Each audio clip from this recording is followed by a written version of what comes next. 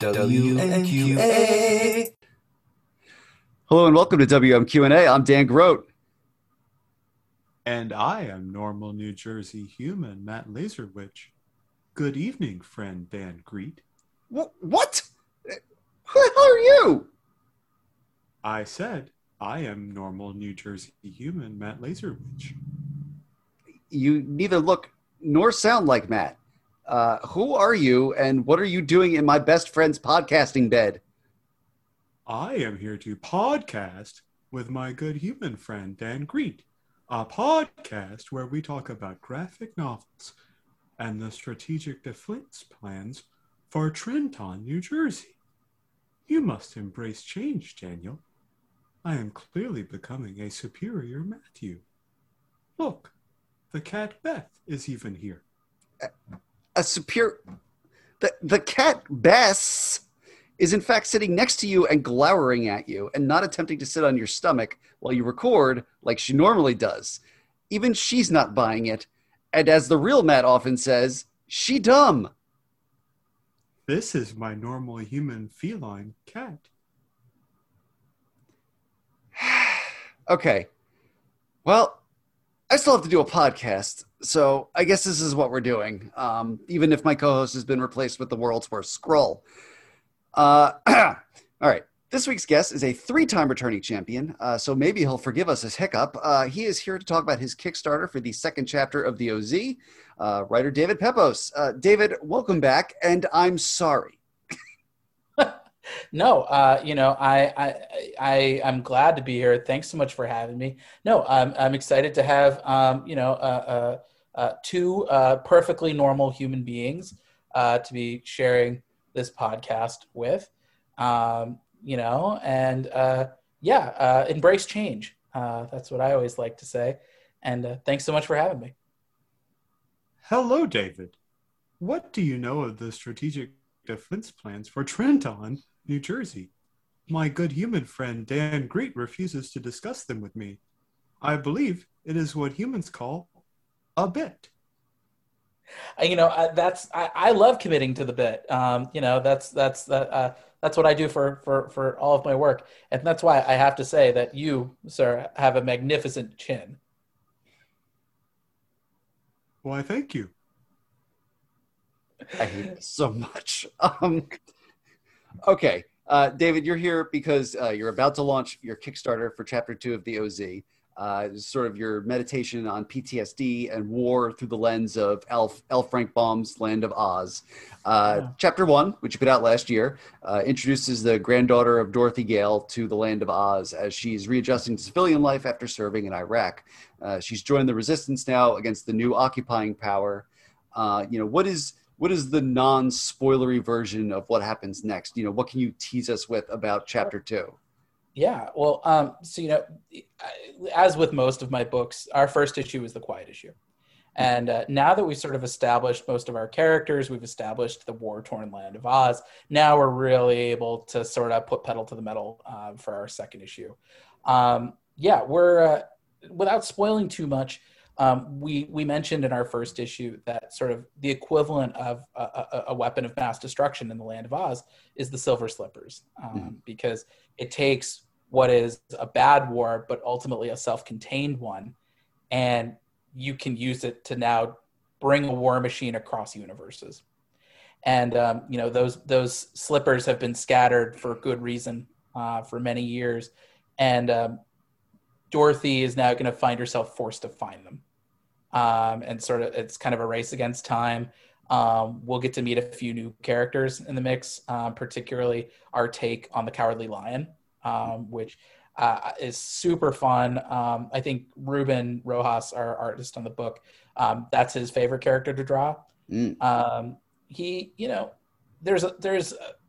a lot of different influences that went into his character. There's Frog from Chrono Trigger, down to Black Panther in the Avengers.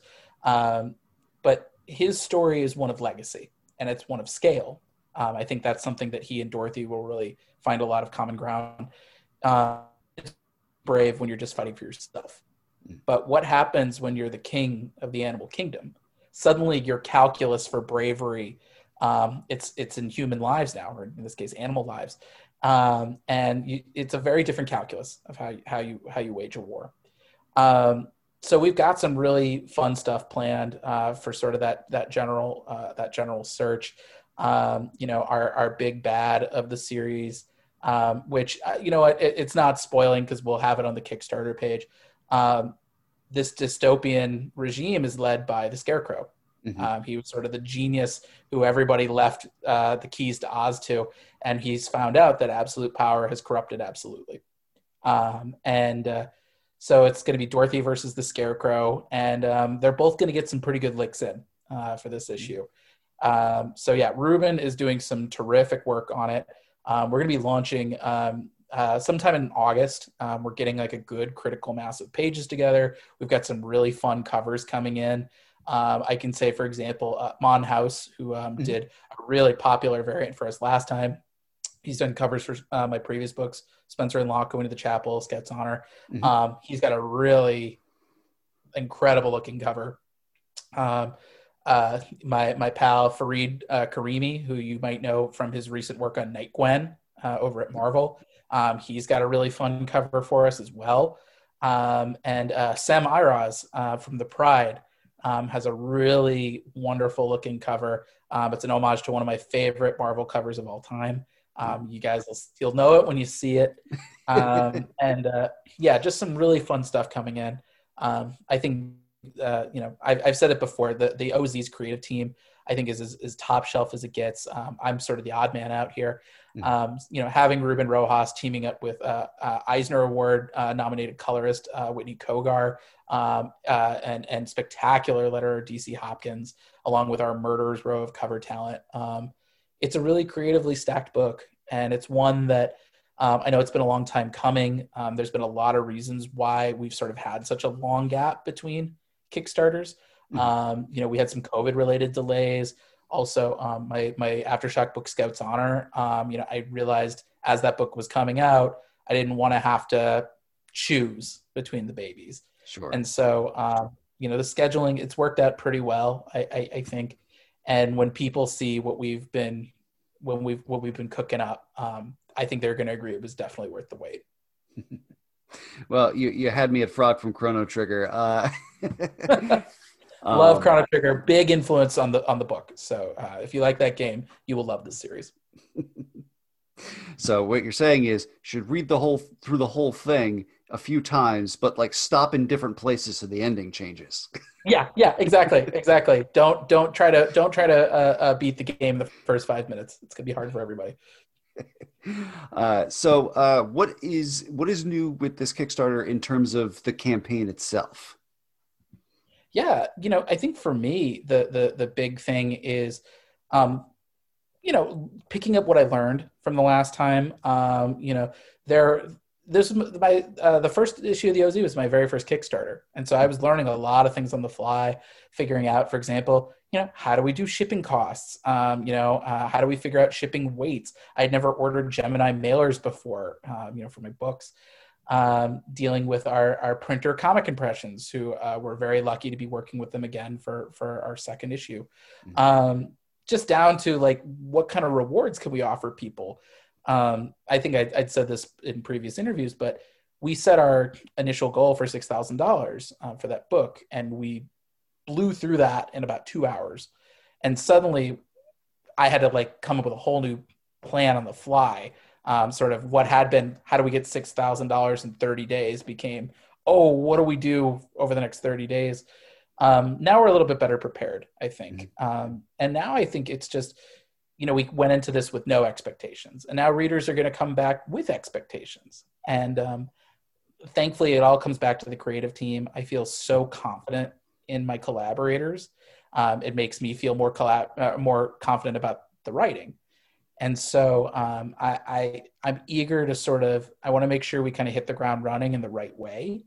And, by doing that, I think if we do the right kind of outreach and we really are as aggressive as we were last time, I'm going to be very pleased with how this next Kickstarter turns out. I think if our Yellow Brick Road Warriors were satisfied last time, I think they're going to find a lot to love in the next Kickstarter. Right on.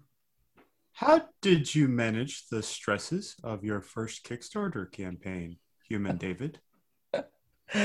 Oh man, that's a great question. I'd like to say I got a puppy, but that's its own stresses. I'm sure you'll see Ruby coming in from daycare at some point, or you'll hear her during some point of this podcast. I think as weird as it is to say, it was just knowing that it was finite. It was knowing that there's sort of a light at the end of the tunnel. I packed about 3 weeks straight. We had, I think, over 1,200 backers on that campaign, and I fulfilled them all out of my living room. And so knowing that like it was finite, that there was like a finish line at the end of the path, and knowing that this was sort of the hard work had been done, that the campaign itself was done, that people were committed to this, and then it was just making sure we delivered on time. But yeah, there are people who do Kickstarters like monthly or bi-monthly, and boy, I give them a lot of credit. You see people like Pat Shand, for example, from Destiny New York. He just wrapped up a Kickstarter with that, and that guy has it figured out. I'm still kind of fine-tuning my method a little bit, and so taking a little bit of time in between Kickstarters is not the worst idea in the world. I don't want to tap out my audience, but also I was just talking to somebody about this earlier today. There was always this dichotomy between creator-owned comics and licensed big two comics, and how people would kind of shift from one to the other. They would build a bigger readership. They'd start in the indies, they'd go to the big two, they'd get a readership, they'd go back to Image with that readership. And I think it's the same thing between the direct market and Kickstarter. I think there are people who, there is overlap, but I don't think it's as extensive as one might think. I think there are people who are the Wednesday warriors, and that's where they get their books. And there's some people who that's just not their bag, that's not their speed.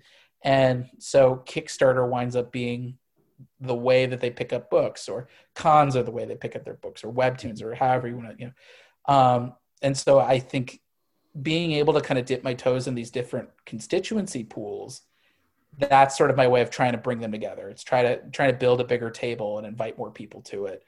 And yeah, I think the other thing, when I'm stressed, is just remembering like it sure beats digging ditches. This is the best job in the world. Yeah,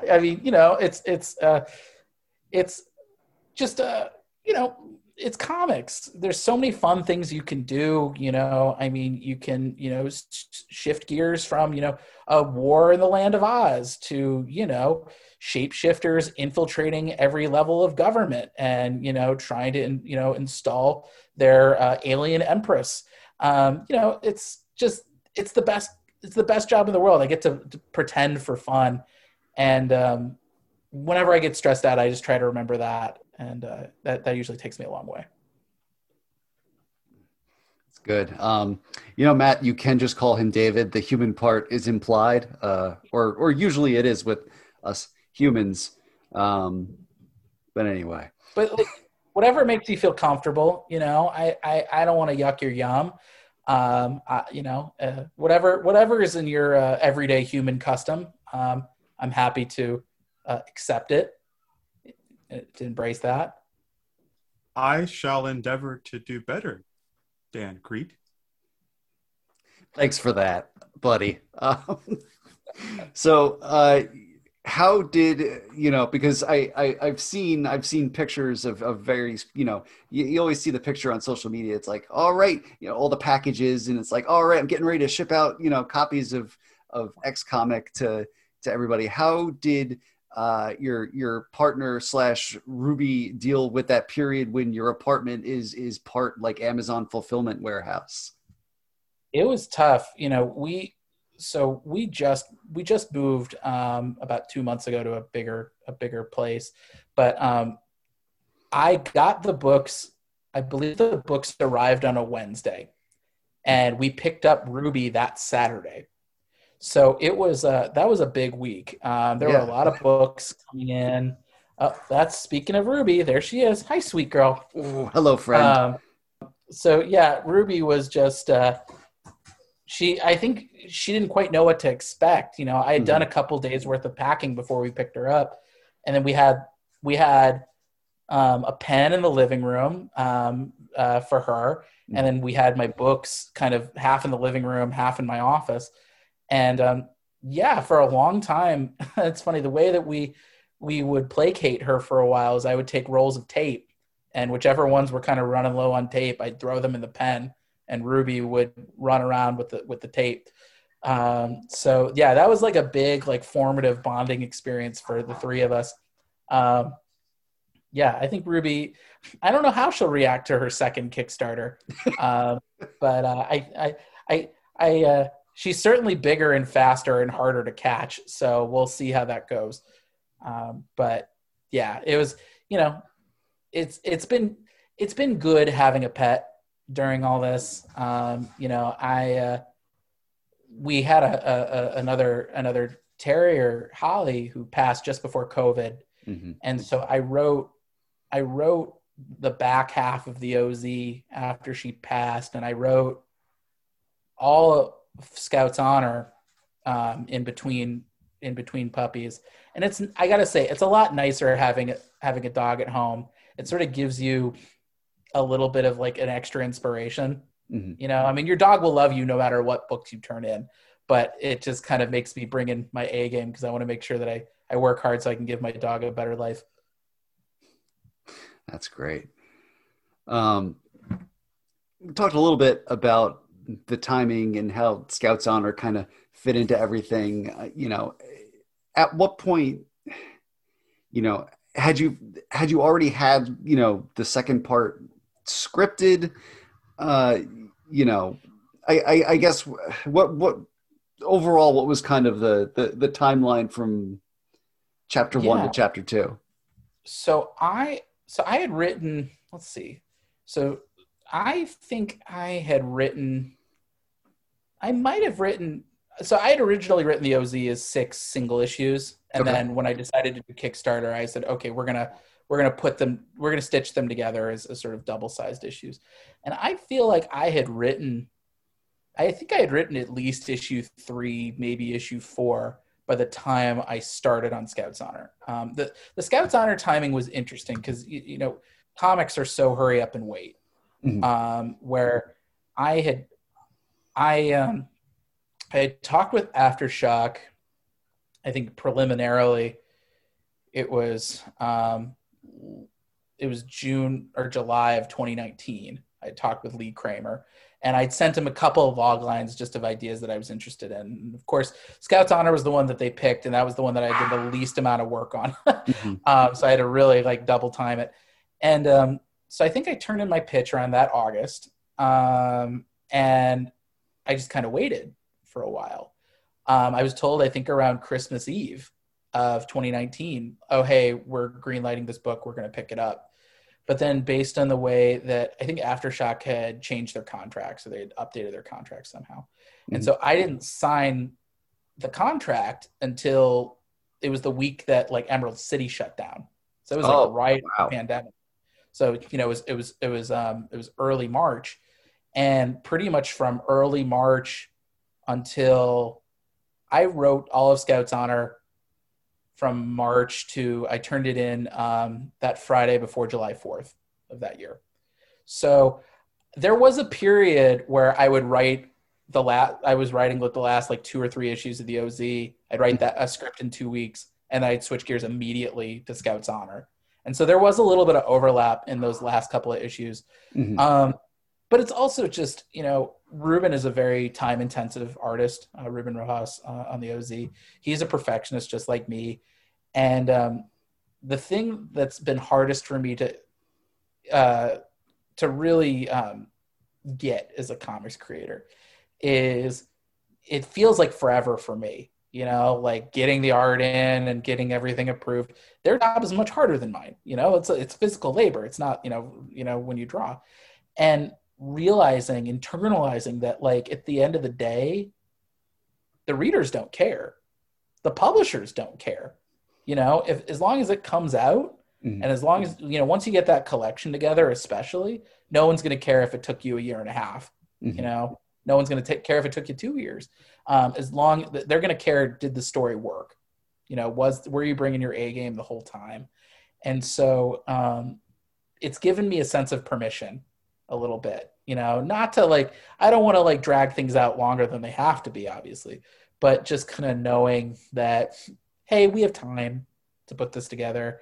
And, for example, when COVID, kind of threw a wrench in our scheduling, there was a lot of sort of, it slowed down the art production on things. Knowing that hey, that's a common thing that we all have. That's a world trauma that we're all getting through at this point. True. And I think also really, with Scout's Honor, I didn't know how that book was going to be received. I'll be perfectly honest with you guys. I never know how my books are going to be received when they come out. I'm always sort of worried, is this the book that that I didn't do enough of my own homework? Is this the book that people say we've had enough of this guy, and I feel really grateful that it came, the book came out and people really seemed to get what we were going for, in terms of sort of this interrogation of religion and cults and politics and gender. But you never know if you're going to stick the landing, until you stuck the landing. Mm-hmm. And once we did, it made me really kind of double down on it. I was like, okay, Scout's Honor, it worked the way I wanted it to. And so I owe it to this book, and I owe it to this team, and I owe it to my editors at Aftershock to really kind of go to the map for that exclusively.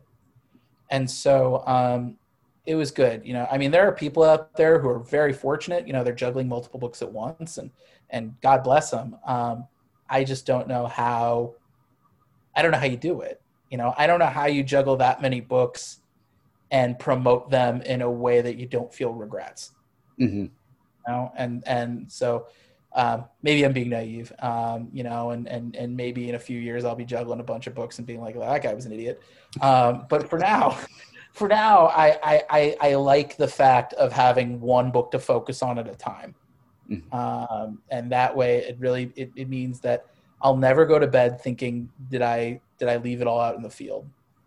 Because I know that I will leave it all out in the field for these books. I think that's the least that my readers deserve, for giving a chance to me and my work. And I think it's the least that my editors deserve for rolling the dice on me and my teams. With the longer period between issues, you have that time where, you're seeing the response to the Kickstarter, you're seeing the response to, the first issue. Yeah. Did that end up coloring, any of the work you ended up putting into, part 2 or anything? It's funny, not for the story itself, because the story itself, I'd hammered that out pretty extensively, even before the first Kickstarter was out, and so the train, it was sort of always been on the tracks for that, and thankfully, I think people seem to get what we were going for. I feel like, the script, I had agonized over it within an inch of its life. So that was fairly set in stone. Mm-hmm. But the way that I'm handling the campaign has definitely been informed by the previous one. Mm-hmm. Things like, for example, I didn't know how many variant covers I should do, for the series. When I did the Kickstarter the first time, I reached out to just as many people as I could. And I was kind of I don't know who's available, so I'm going to reach out to 10 people and see how many covers I can get out of it. And some of those turned into pinups, and some of them turned into to our prints, the Kira Okamoto print that we got. And realizing okay, people seem to like having 4 covers of the book. People will do that. All right, I'm going to prep that for the next one. Our enamel pins that we the last time we kind of threw them together very spur of the moment, because, I didn't know we were going to be needing to do stretch goals. Now I'm sort of planning, okay, we've got a very cool red badge of courage that we'll be unveiling as an enamel pin for the second campaign. Figuring out just how are we going to do the publicity for this? How are we going to keep the word going through the 30 days of the campaign, because that's a lot harder than it looks. And also just figuring out like, okay, it was a tight time frame. Even with the campaign that we did last time, like we made it, but like, would I like to have given myself like an extra month, maybe 2 months? Yeah. And so that's something that we're hammering out as we're, as we're prepping to launch the campaign in August.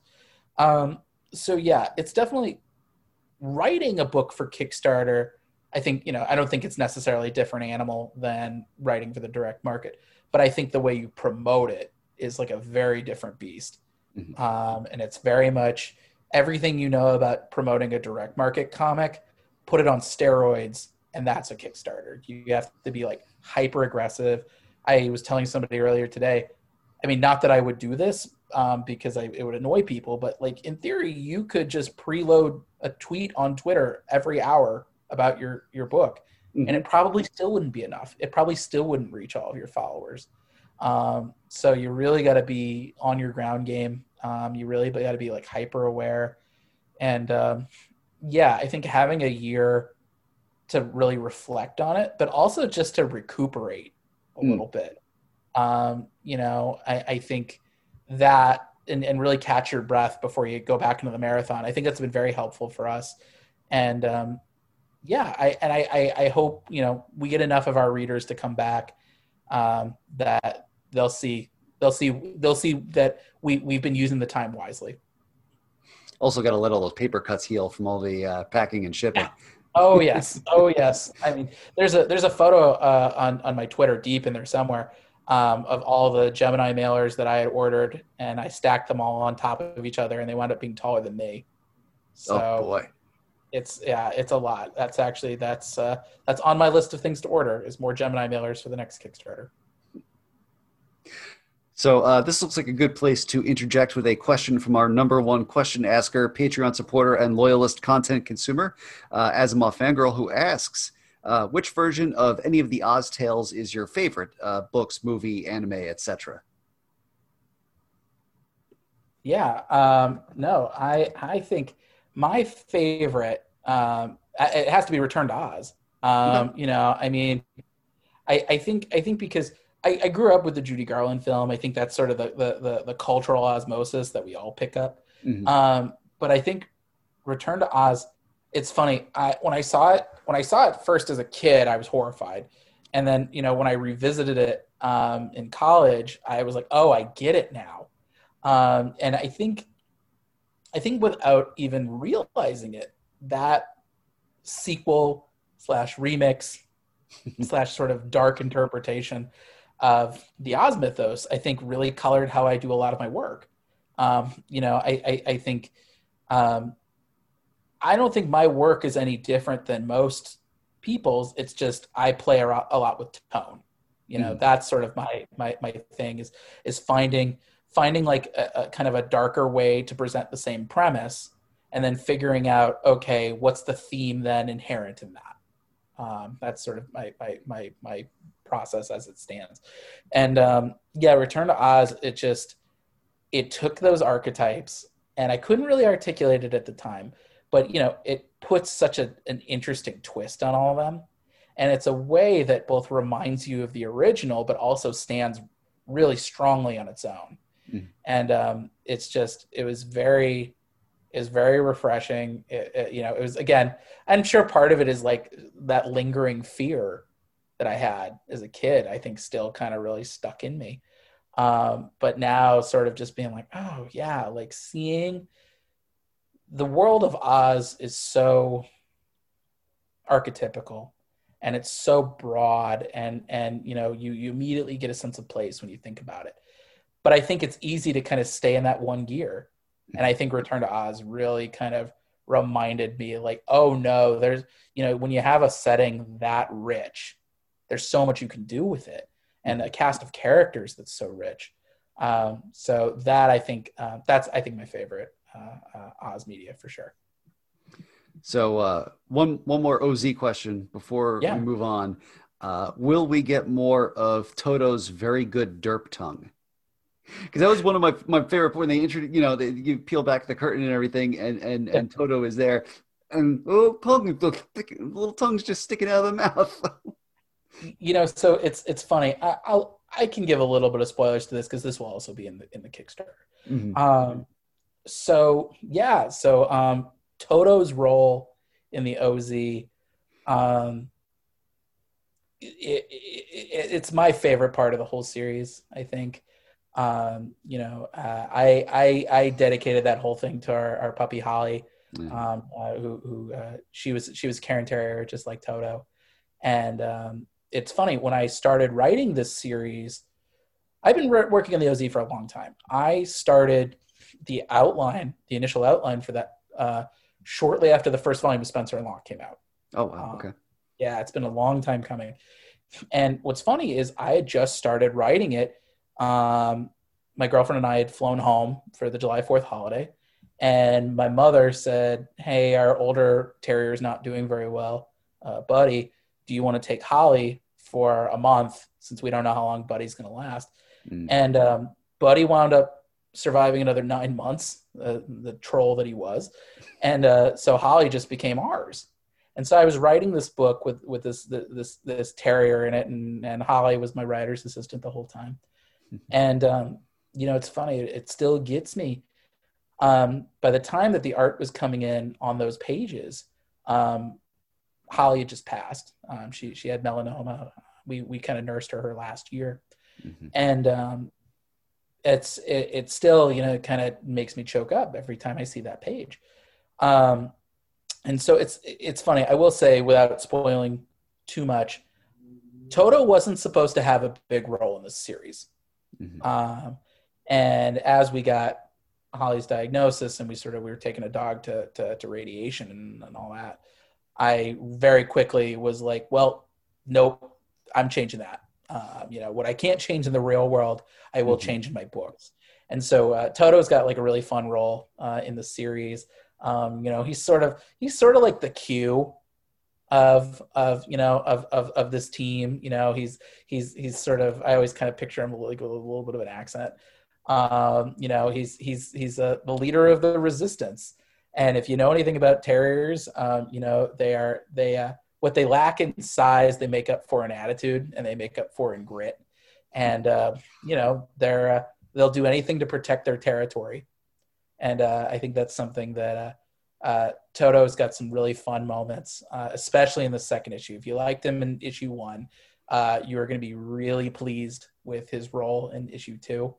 And just Ruben, for somebody who, as far as I know, does not have terriers, I saw those pages come in, and I was just like, if I hadn't fallen in love with his work before, mm-hmm.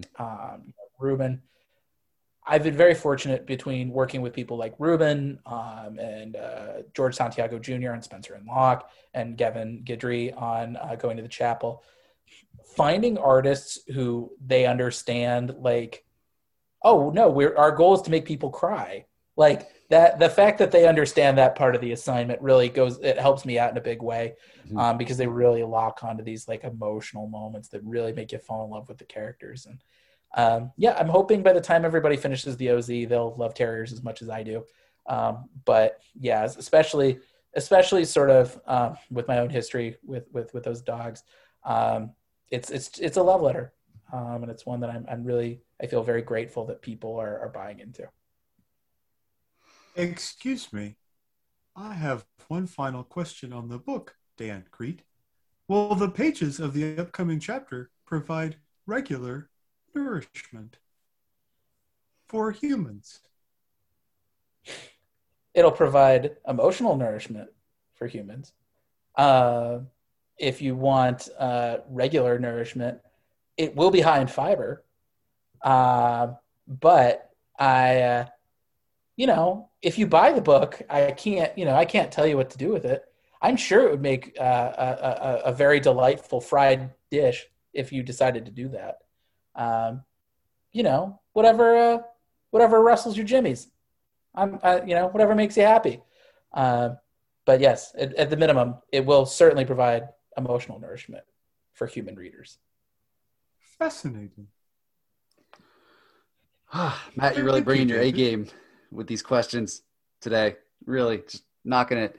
out of the park. Okay. So speaking of Scouts Honor, which we've mentioned a couple times, and since the last time we talked, I think it was like just about to come out. That's your post-apocalyptic take on scouting with Luca Casalanguida over at Aftershock. So the trade is out in September, and I'm kind of curious. We talked a little bit about sort of the fine art of promotion here. You've been done creating this series for a while now. The last issue shipped in May. So you're in this weird nebulous space where there's not a book out currently, but you've got one more shot to promote it with the trade. As an indie creator, we've already talked about this. The hustle is real, obviously. But do you have to is this a thing where it's like you have to remind yourself to go back and promote this book that you finished a while ago and isn't currently a tab open on your computer or anything? Yes. Yeah, no, it's definitely, it's one of those things. The last issue of the last issue of Scouts Honor came out. We had just moved, I think, a week prior to our new place. So it was a lot of kind of crazy stuff going on at once. And it's figuring out there was a while where there wasn't a whole lot to promote because it wasn't even in previews yet. Now it's in previews. And so now we're starting to kind of warm the engines back up and start talking about it some more. And I think the benefit will be, when I'm promoting the OZ, talking about the Scouts Honor, trade will be part of that. So there is a little bit of dovetailing going on in there. And we do plan on offering, copies of the trade paperback as rewards. We will be offering, we plan to offer a backer kit store, assuming that we make enough revenue to justify a backer kit store. We'll have that, and that'll have, a la carte copies of all of my trades. But yeah, it's sort of figuring out okay, the book is over and people seem to have kind of understood what it is. But now factoring in that there's a break in between the last issue and the trade. And so, yeah, we're starting to sort of warm the engines back up a little bit. I did some travel, which I'm sort of still kind of catching up on. And then there are a few deadlines that kind of dropped in my lap. But yeah, we're gearing up for that. I can't wait for that to hold that trade. I feel like that was a book that felt almost more unlikely to me than Spencer and Locke. I think because Spencer and Locke was the kind of book, it was very deliberate from the beginning. That was a book that I had come up with the pitch, I had come up with the team, and I pitched it all over town. And I was saying, come hell or high water, I will make this book.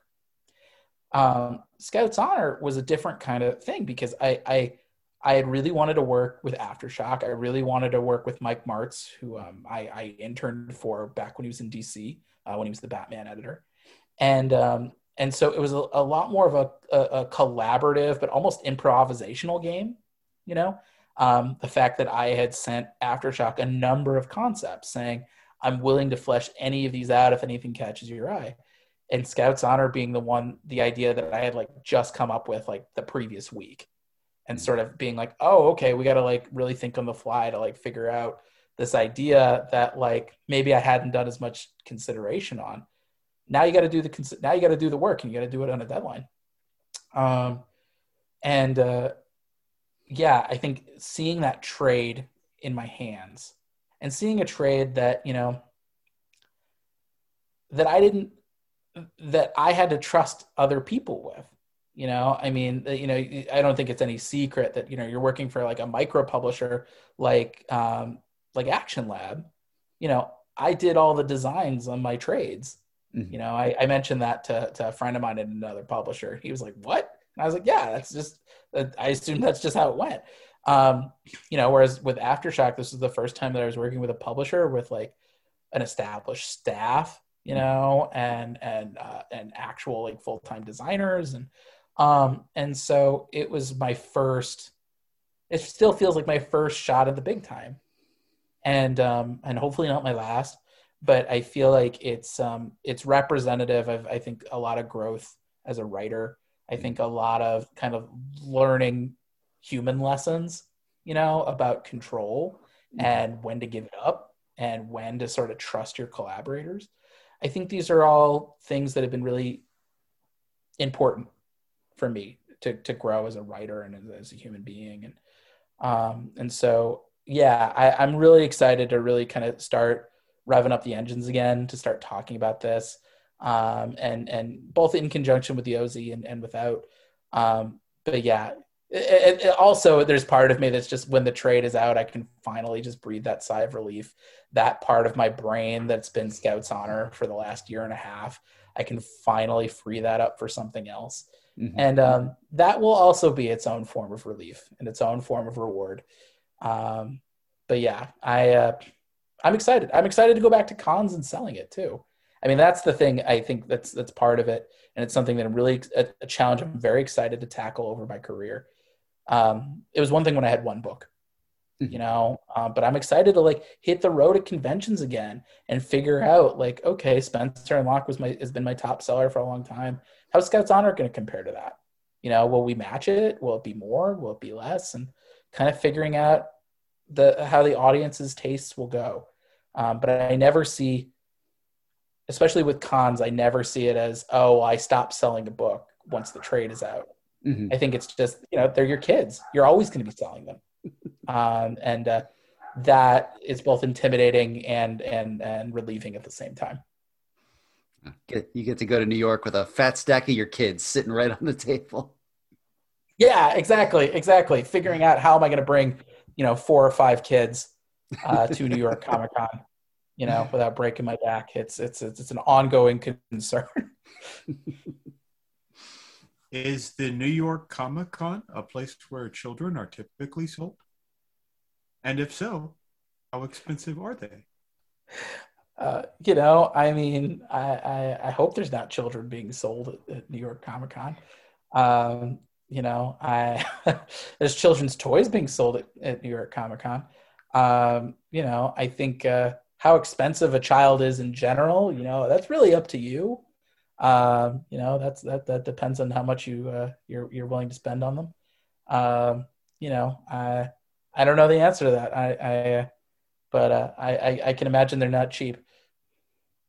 It is a price the human market will bear, I assume. David, the Boy Scouts are an organization with a long history and a troubled recent past. What do you think is their place moving forward in the 21st century? Boy, that's a great question coming from, especially after Can I Sell Children at New York Comic Con. It's funny because I think there's a lot of overlap between the Boy Scouts and religion. And I think that maybe that's self-evident just based on the book that I wrote. But I think anything that you can really hinge your identity on can be double-edged. It can be positive, I mean, there's so many people out there who have done really great and charitable things based on their upbringing as a scout. That's been sort of the structure of their life. And they've learned a lot of really great, positive things out of that. You could say the same thing about comics. Anybody who's ever read With Great Power Comes Great Responsibility, that's something that a lot of people hold true to themselves. Conversely, though, just like any religion, anything that sort of you base your identity on, you take it too far. And, there are a lot of people who act like grade A-holes over it, there's all sorts of atrocities that have been justified in the name of religion. And, you don't have to look too far on Twitter to see, some friggin' jerks, trying to gatekeep the comics industry. So I think, the Boy Scouts, they certainly have things that they need to reckon with, and they certainly have things that they need to reconcile, and things that they need to, they need to make steps for restitution to make things right. But I think, there's always going to be a place for the Boy Scouts. I think there's always going to be people who see their ideals as something positive, as something that's good for them. I think the question is whether or not they can extricate themselves from some of the more toxic elements of American culture. I think there's so much tied up with the Boy Scouts, with American politics, and sort of and sort of the religious undertones that a lot of U.S. politics has been taking lately. And I think the question is whether or not is what values are they gonna prioritize? Are they going to be an open and safe community for children, no matter what their background? That's something admirable. If they're just going to double down and sort of become kind of like a conservative right-wing fantasy, they're going to go the way of the dinosaur. And so, I can't sort of speak to what the Scouts will choose to do. I think some of that may be out of their control. Some of that is the train already being on the tracks, and I couldn't tell you what direction the tracks are going. But I think there's certainly a degree of soul searching that they have to do, not just to stay relevant, which, I mean, that's its own sort of separate argument there, in a world where, video games and streaming and iPhones are a thing. How often do you really want to go camping for survival skills?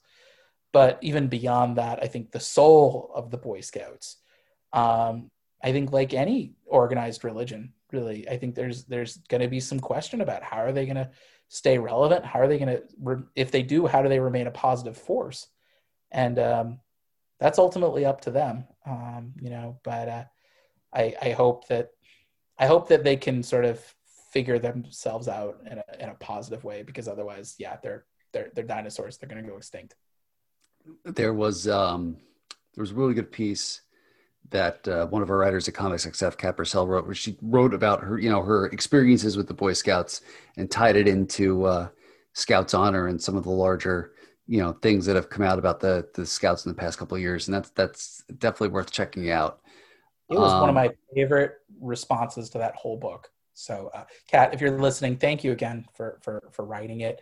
It really meant a lot to me to read it. Especially she was saying, I'm reading this book and it feels like, even though I've never met the writer, it feels like he was writing it just for me. And that meant a lot to me. I don't think I'm saying anything controversial when I'm like, oh, I knew I was going out on a limb with that book. It was just sort of, it was the only way that I could see us doing it in a way that like made sense, and that didn't run into problematic territory. And Kat's reflection on the book and her time in the Scouts, boy, I really loved reading it and just hearing about sort of the things that she had to navigate, and still were staying true to her own values. I think that's something that a lot of people, they have to undergo in their lives. And I think it's so easy to just turn off that little voice in your head and to just go along with things. And I think having people like Kat, who, they know themselves and they know what they believe is right. And they know that they're not going to stand for something that doesn't align with that value. I think that's something really admirable. And it's something that I think we could all take a page from that Scout book. Absolutely. So one more question here from Asimov Fangirl. What, coming from a Scout's point of view, what item, tool do you think every person should have in their pockets or bags as a matter of survival? Oh man. I mean, well, so keep in mind, I was never a Scout. My younger brothers were Scouts, and sort of my outsider looking in perspective really informed the book. And so it's like when I think of a survival tool, I honestly, I always think about my phone. I load on every possible app that I think I could ever possibly use in an emergency, because I'm like, if I wind up being like trapped in an airport and I need to sign an important document, how am I going to do it? Mm-hmm. Beyond that, I've always been a big fan of the Leatherman multi-tools. That's my theater background talking. I I used to direct some plays in college, and sort of seeing my tech crew, something's going wrong. Somebody pulls out the Leatherman. It's like, okay, you're safe. Everything's going to be okay. So yeah, I guess if we're going to go for the not lame response, I'll go for the Leatherman tool for sure. Can't go wrong there. Yeah.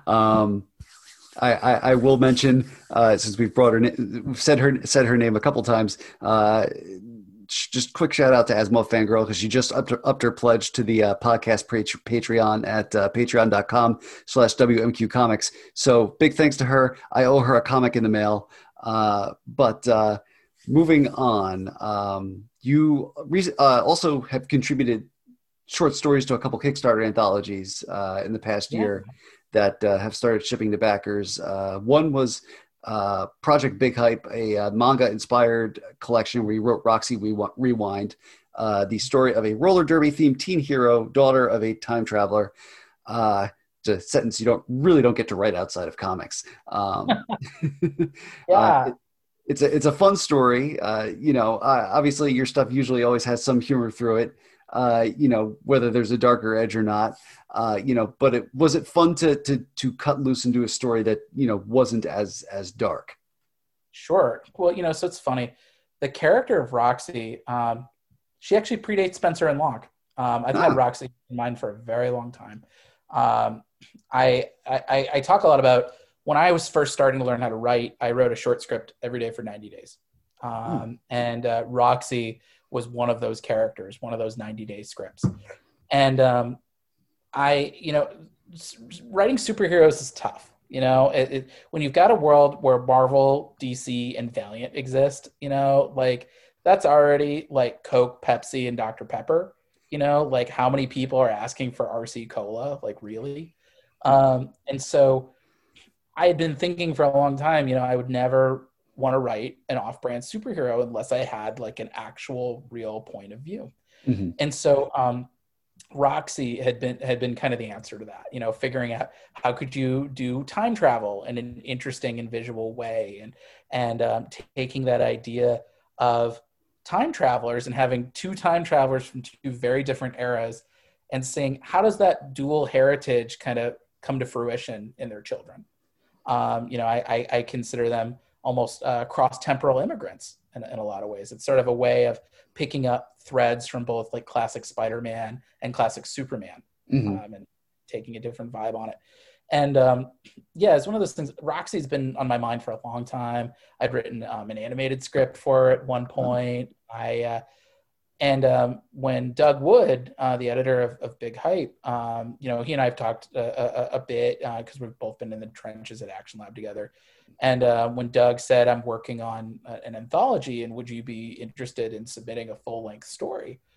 I realized this is the perfect opportunity for Roxy. And so, it was very easy to know who to reach out to draw this. George Santiago Jr., he comes from a manga background. That's sort of his upbringing. I grew up with, 90s Marvel and he grew up with One Piece and Ranma 1/2. And so I knew, especially because George and I have been working very slowly but surely on Spencer and Locke Volume 3. It's just been a lot of moving parts, and I've been juggling a lot of deadlines on top of it. Mm-hmm. And so I was like, look, while I'm still working on scripts and everything, I want to give you some work. So do you want to handle this? And so George did a terrific job on it. I was so thrilled with the way he tackled it, and the way that Jim Campbell did some really terrific lettering on it.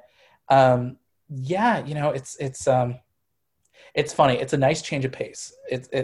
I think a lot of people see me as this very dark writer because of the work that's come out. And I always have to say, well, that's actually not everything I do. That's just the stuff that's happened to come out so far. And so Roxy, I think, was a fun way, just like going to the chapel, of being there's something there.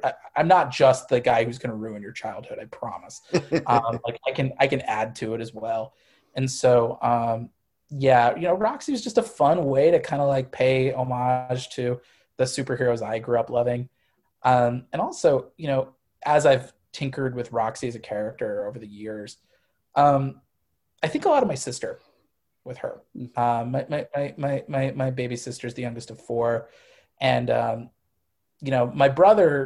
of my brothers read a bit of comics, I think, just following me, but my sister never got into it. And I totally understand why, it's just the market's not geared towards her. Mm-hmm. And so I had been thinking for a long time, like, what's the kind of hero that I think my sister would relate to?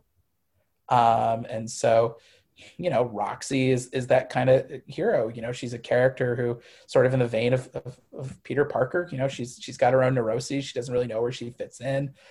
She always kind of feels like she can't measure up. And I totally get it. It makes sense. When your parents come from two very different backgrounds and then they bring you here and they sort of you to just roll with it, it's tough. How do you establish your identity? How do you figure out who you are? And this idea of sort of taking elements of, a 1960s roller derby, person and like a time traveling future scientist. Well, then mashing them together as sort of, a roller derby sci-fi superhero. Suddenly it's like, it feels like that's your way of asserting your own identity. It's putting your own spin on your core component parts. And so I really want to do more with Roxy, and George and I, we've talked about it. We're both very interested in doing it. I think it'll probably be a post Spencer Unlock 3 thing. But yeah, Roxy's been a character that's been near and dear to me for a long time. And I'm very grateful to Doug that he gave me the platform to finally bring her to life. So we've cracked the seal on this. No turning back now. Do you have a lot of people bugging you about Spencer Unlock 3? Oh, all the time. The thing I always say, there's a number of reasons why it's taken a little longer than I would have liked. The thing is between volumes 1 and 2, I had no other books to write. I basically wrote the first 2 volumes, not concurrently, but is pretty much as soon as the first trade of Spencer Unlock came out and people liked the book. I hadn't been run out of the industry yet. Spencer Unlock 2 was the very next thing I worked on. And then I worked on Chapel, and then I started working on the OZ and Grand Theft Astro and then Scout's Honor. So basically the difference is between volumes 1 and 2, I had no other books. And between volumes 2 and 3, I think I've written 7 or 8 books. So it's, and on top of that, I don't think I'm spoiling anything. We're doing the Peanuts gang is being picked off by a Garfield-themed serial killer. And I read all of Calvin and Hobbes from beginning to end for both volumes. And I'm doing that again for volume 3, but I'm also reading as much Peanuts and as much Garfield as possible, because it's like you're climbing Everest 3 times now. For characters that there's a lot of expectations and a lot of mythology that like, you're like, how am I going to fit all this together? And so that's been kind of like the ongoing process for that book. But there's, it's both George and I agree. Like we want to make sure we take the time to do it right. This is sort of like the exclamation point at the end of the sentence that is Spencer Unlock. We are assuming that this will be the last volume. We're writing it as such. There's a lot of influences that we're very excited to be weaving into all this that I think will also even make the gap between volumes 2 and 3 make more sense. We want to establish that there is a sense of time, and that there has been that Spencer and Locke have to figure some stuff out, after the fallout of their last case. It's not going to be as back to back as volumes 1 and 2 were. We've got some really fun stuff cooking for it. But yes, people ask me all the time, and I just say, I promise we're working on it. And you will see in the months to come, I would say within at least the next 6 to 12 months, you'll learn why this has been so slow. And you'll hear more stuff that I'm involved in that you're like, oh, that's what took up all of his bandwidth. So yes, more stuff to come, I promise. In your research for the third volume of Spencer and Locke, have you been able to decipher why the cat Garfield so detests Mondays? You know, I've thought a lot about it actually, because our Garfield themed serial killer will be picking off people on Mondays, and I think it's about a feeling of powerlessness. It's about feeling like you're trapped in the machine that is your life, and Monday is where it starts all over again. You got the job you don't like, you've got the life you don't like, and you've just ended the respite of the weekend, and it's the thing that kind of hits you in the face. And I think this particular killer, he sees Mondays as, or she, as a way to lash out, sort of asserting their dominance over a world that doesn't often offer that. It's a tough world out there. And, if you want to be the apex predator, sometimes you got to get blood in your hands. Spencer and Locke are going to have to try to figure out how to stop this killer from striking again. But watch out. Mondays are going to be rough. That sounds like a good teaser for a network action show in like 1990 whatever. Mondays are going to be rough. Mondays this fall. Yeah. You've had to, yeah. You've had to binge read a lot of comic strips to do the research for those books. Which one, reading them, en masse, felt like the deepest journey into madness? Oh, Garfield, 100%, 100%. The journey into madness is Garfield, and because it's like Bill Watterson and Charles Schultz. They're masters. And I think the thing is that they have such a distinct point of view and such a distinct voice to each of them. I think the big surprise, I grew up with Calvin and Hobbes, so like I knew that, going in, but when I was reading Peanuts, I was so shocked at. I think I'm used to the MetLife mascots and seeing just how beautifully realized those characters were and how beautifully illustrated they were from the beginning. It really blew me away. Garfield is madness. Garfield is like, is anarchy. If Calvin and Hobbes and Peanuts are like classics, I can't even say it's like jazz. It's almost like it's like punk.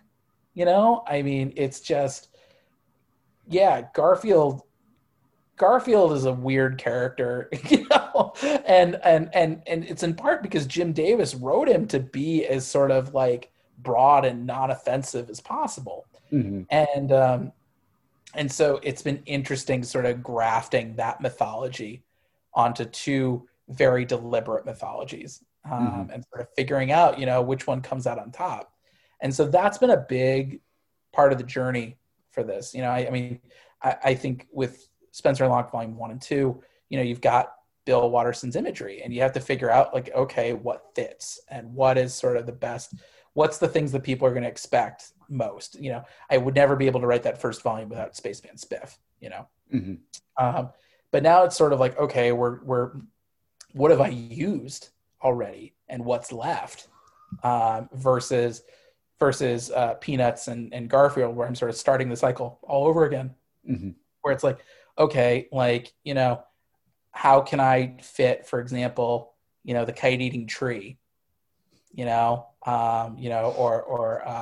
or the Great Pumpkin, let alone, all the characters with their own individual quirks.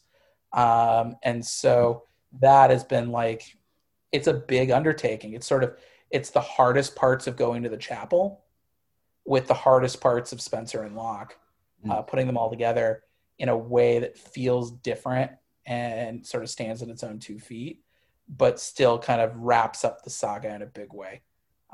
I feel like, everybody asked me if I felt a lot of expectations in volume 2, and I think because not a lot of time had passed, I didn't feel them. But now it's like, oh, we ended volume 2 in a cliffhanger, like, and now we got to pay it off. And so it's really sort of it's making me be like, I got to bring my A game to this. And I've been interrogating this series within an inch of its life. I've been doing a lot of rewriting, and I don't usually do a lot of rewrites because I'm like, good enough is not good enough for this series.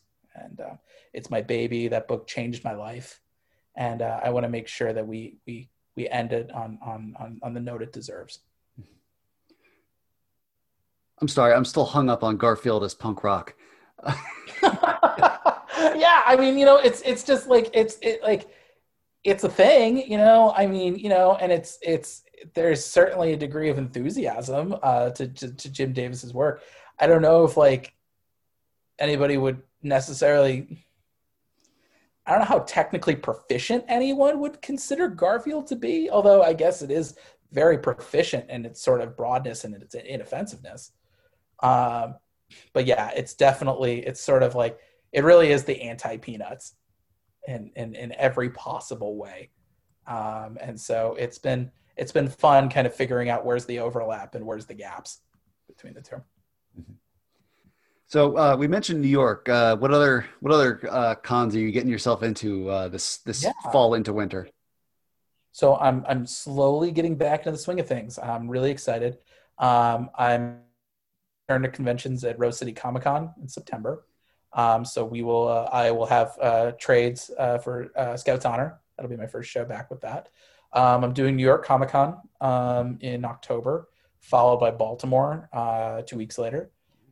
Very excited for both of those shows. Baltimore especially, it's one of my favorite shows. They were so nice to me at the Ringo Awards a couple of years ago. They gave my mother a ticket. My mother surprised me at the Ringo Awards in 2018. And then we'll see. I might be going to Emerald City Comic Con. They haven't told everybody who's in yet, but I'm very much hoping to show up there. And then I'll be doing a free comic book day at Atomic Basement Comics in Long Beach.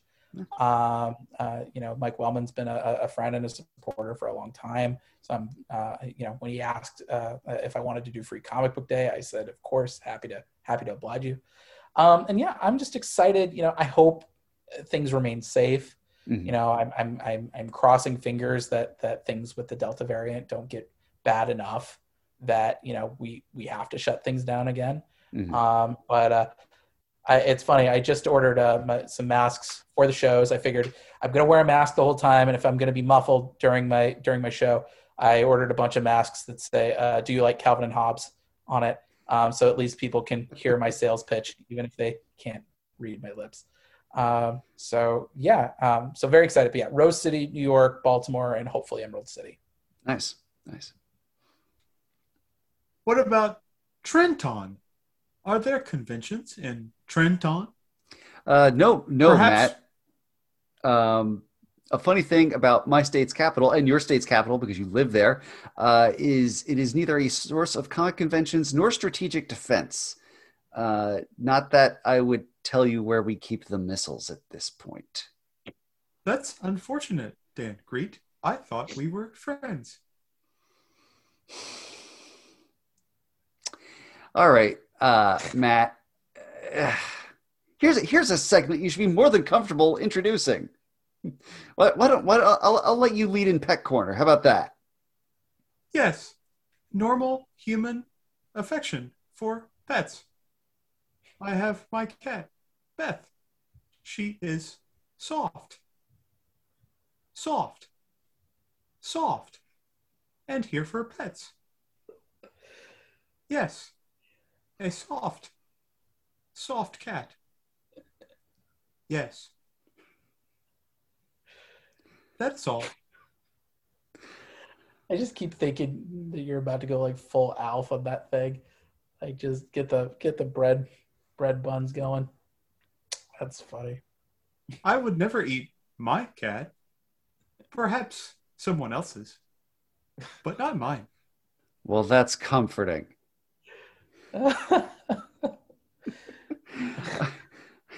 Okay. Well, the intention here was for Matt to ask David about his dog, Oh yeah, but that took a real turn. David, how is Ruby doing?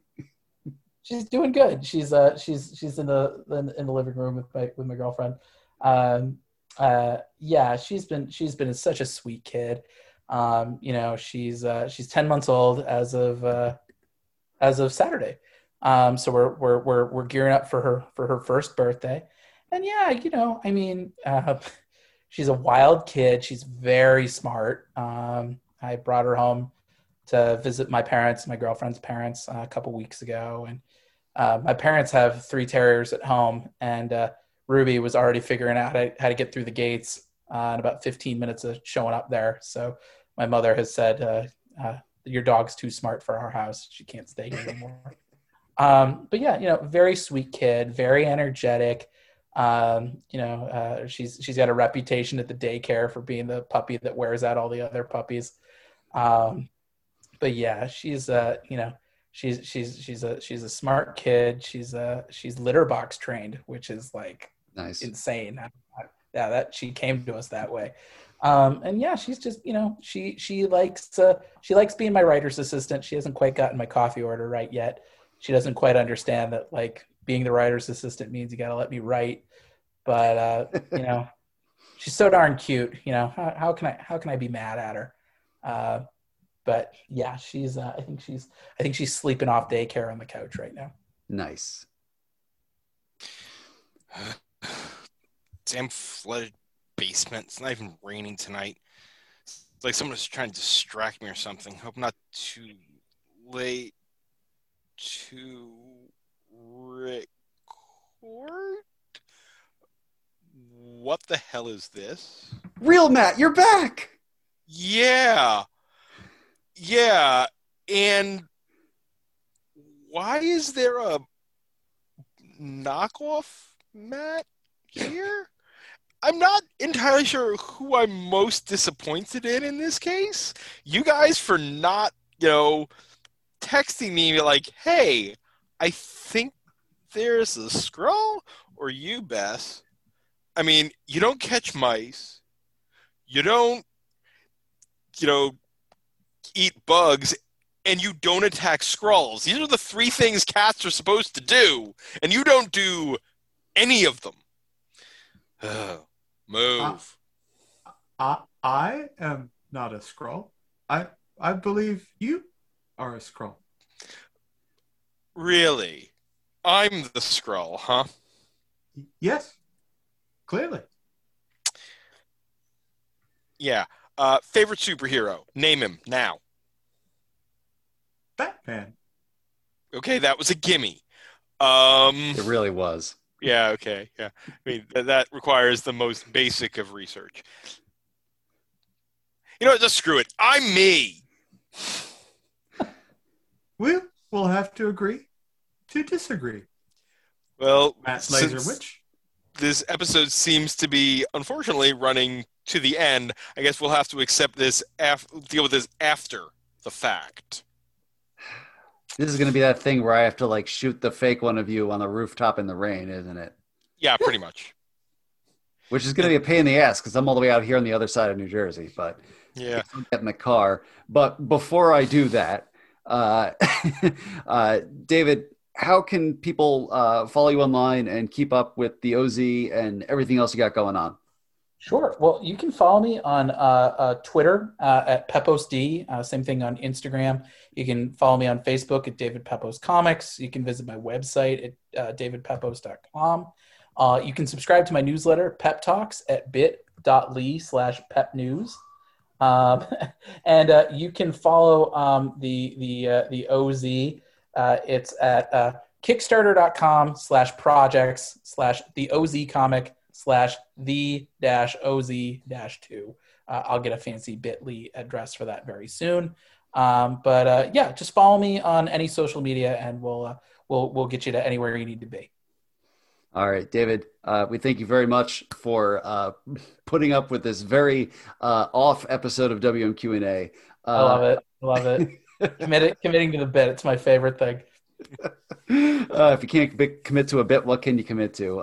But before we wrap, special thanks to Steve Morris and Shelf Dust for inspiring this nonsense of an episode. Good night, everybody. He loves you. I've had just about enough of you. Goodbye. That's it for this week's show. As a reminder, WMQ&A is part of Comics XF, meaning you can find this podcast along with our sister podcasts, Battle of the Atom and Chris's on Infinite Earths, and a ton of great comics criticism at comicsxf.com. You can listen to WMQ&A on Apple Podcasts, Stitcher, SoundCloud, and at comicsxf.com, where new episodes move Tuesday mornings. You can support WMQ&A at patreon.com/WMQcomics, where a $1 donation gets you early access to episodes, shoutouts on the podcast, and a customized bonus reading column written by Matt Lazowitz built around the character, creator, or theme of your choice. A $2 donation gets you a free random comic in the mail from my collection. A $3 donation gets you a slot in the Comics XF staff picks, and a $50 donation lets you advertise on the show. Big thanks to our patrons, Charlie Davis from the Match Club podcast, Robert Secundus from Toxman at comicsxf.com, Carla Pacheco from Marvel's Spider-Woman series, and Asimov Fangirl, aka the Loyalist Content Consumer. You can follow WMQ&A on Twitter at WMQComics, me at Daniel P. Grote, Matt Lazowitz at MattLaz1013, and ComicsXF at ComicsXF. And until next week, remember that one time Pete Wisdom stopped a vampire invasion from the moon. WMQ&A.